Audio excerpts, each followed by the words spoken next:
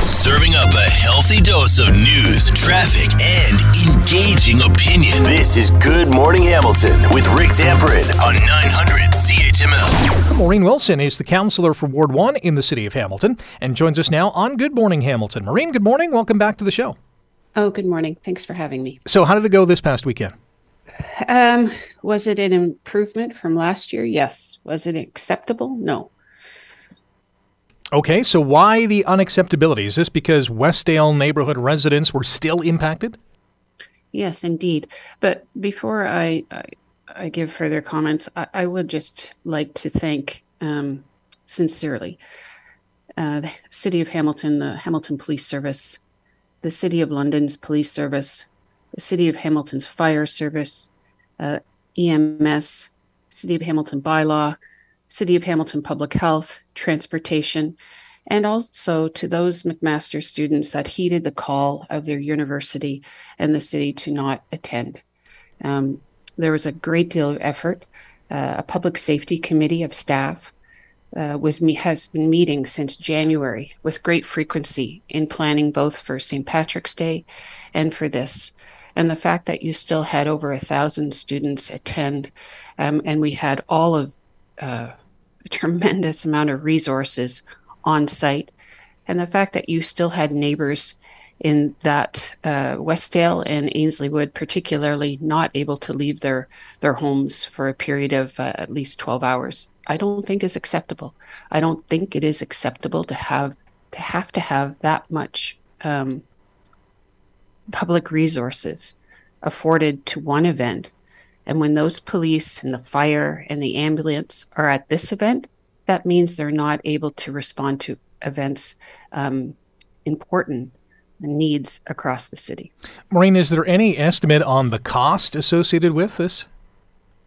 I have not received that estimate yet. I know that just planning for and attending to St. Patrick's Day cost the taxpayers of Hamilton $250,000. That's a pretty pricey party. It is, and it is a price tag that, frankly, McMaster has not contributed to. So with the direction of council, that will be the to-do of whomever the next mayor of Hamilton is, along with the city manager. McMaster has to come to the table, and I think unless and until they come to the table financially in responding to this matter, there will be no incentive in which to attend to it. Would these large gatherings be lessened if MAC held some kind of on-campus homecoming event? I think that has to be discussed seriously. And the fact that if some people say, well, we don't want to do it on campus because the activities in which we engage in would not be allowed on campus, I think speaks volumes. If you can't do it on campus, then you shouldn't be able to do it in our neighborhoods. So will the city be handing over a bill to MAC? Is that how it works? I think the city should be letting all residents of Hamilton know how much this preparing for and attending to this event costs. And I know that Queen's University has finally come to the table and is helping to offset the cost of that event in the city of Kingston. I think $300,000 for over 3 years. That's $100,000 a year. Obviously, that's not enough, but at least it's a start. Maureen Wilson is our guest on Good Morning Hamilton on 900 CHML, councillor for Ward 1 in the city of Hamilton. Among the measures that were in place as the city prepared for this fake homecoming was that front yards in the Westdale neighborhood were taped off. A dump truck was brought in to manage crowd control. Did these measures have a big effect on what we saw? I think in combination, the measures were lessened the size of the crowd. But I just need us to put our mind to the fact that we had to take these measures.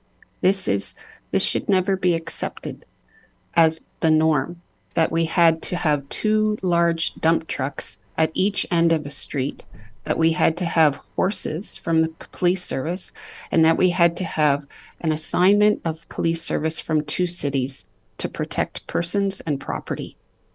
I'm sure that is not acceptable. No, I'm agreeing with you there. Are homeowners in Westdale neighborhood as heated as you are?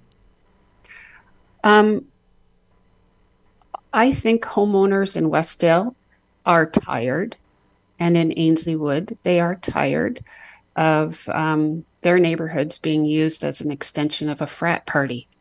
I was there for the event in its entirety. I think they were pleased that the presence was there this year, and it was very well coordinated by the Hamilton Police Service. But I think we have to have an adult conversation. These are adults. These are students who are in their adult years, and they're in a place of privilege in a post-secondary education. And then the question becomes, are they acting like adults? Really quick, Maureen, do you know of any arrests or tickets from this weekend? My understanding is that there were tickets laid, but I do not have the details. I apologize. All right, fair enough. Maureen, really appreciate your time today. Thanks for joining us. Thank you for having me. Wake up with the information you need to get the most out of your day. You're listening to Good Morning Hamilton with Rick Zamperin on 900 CHML.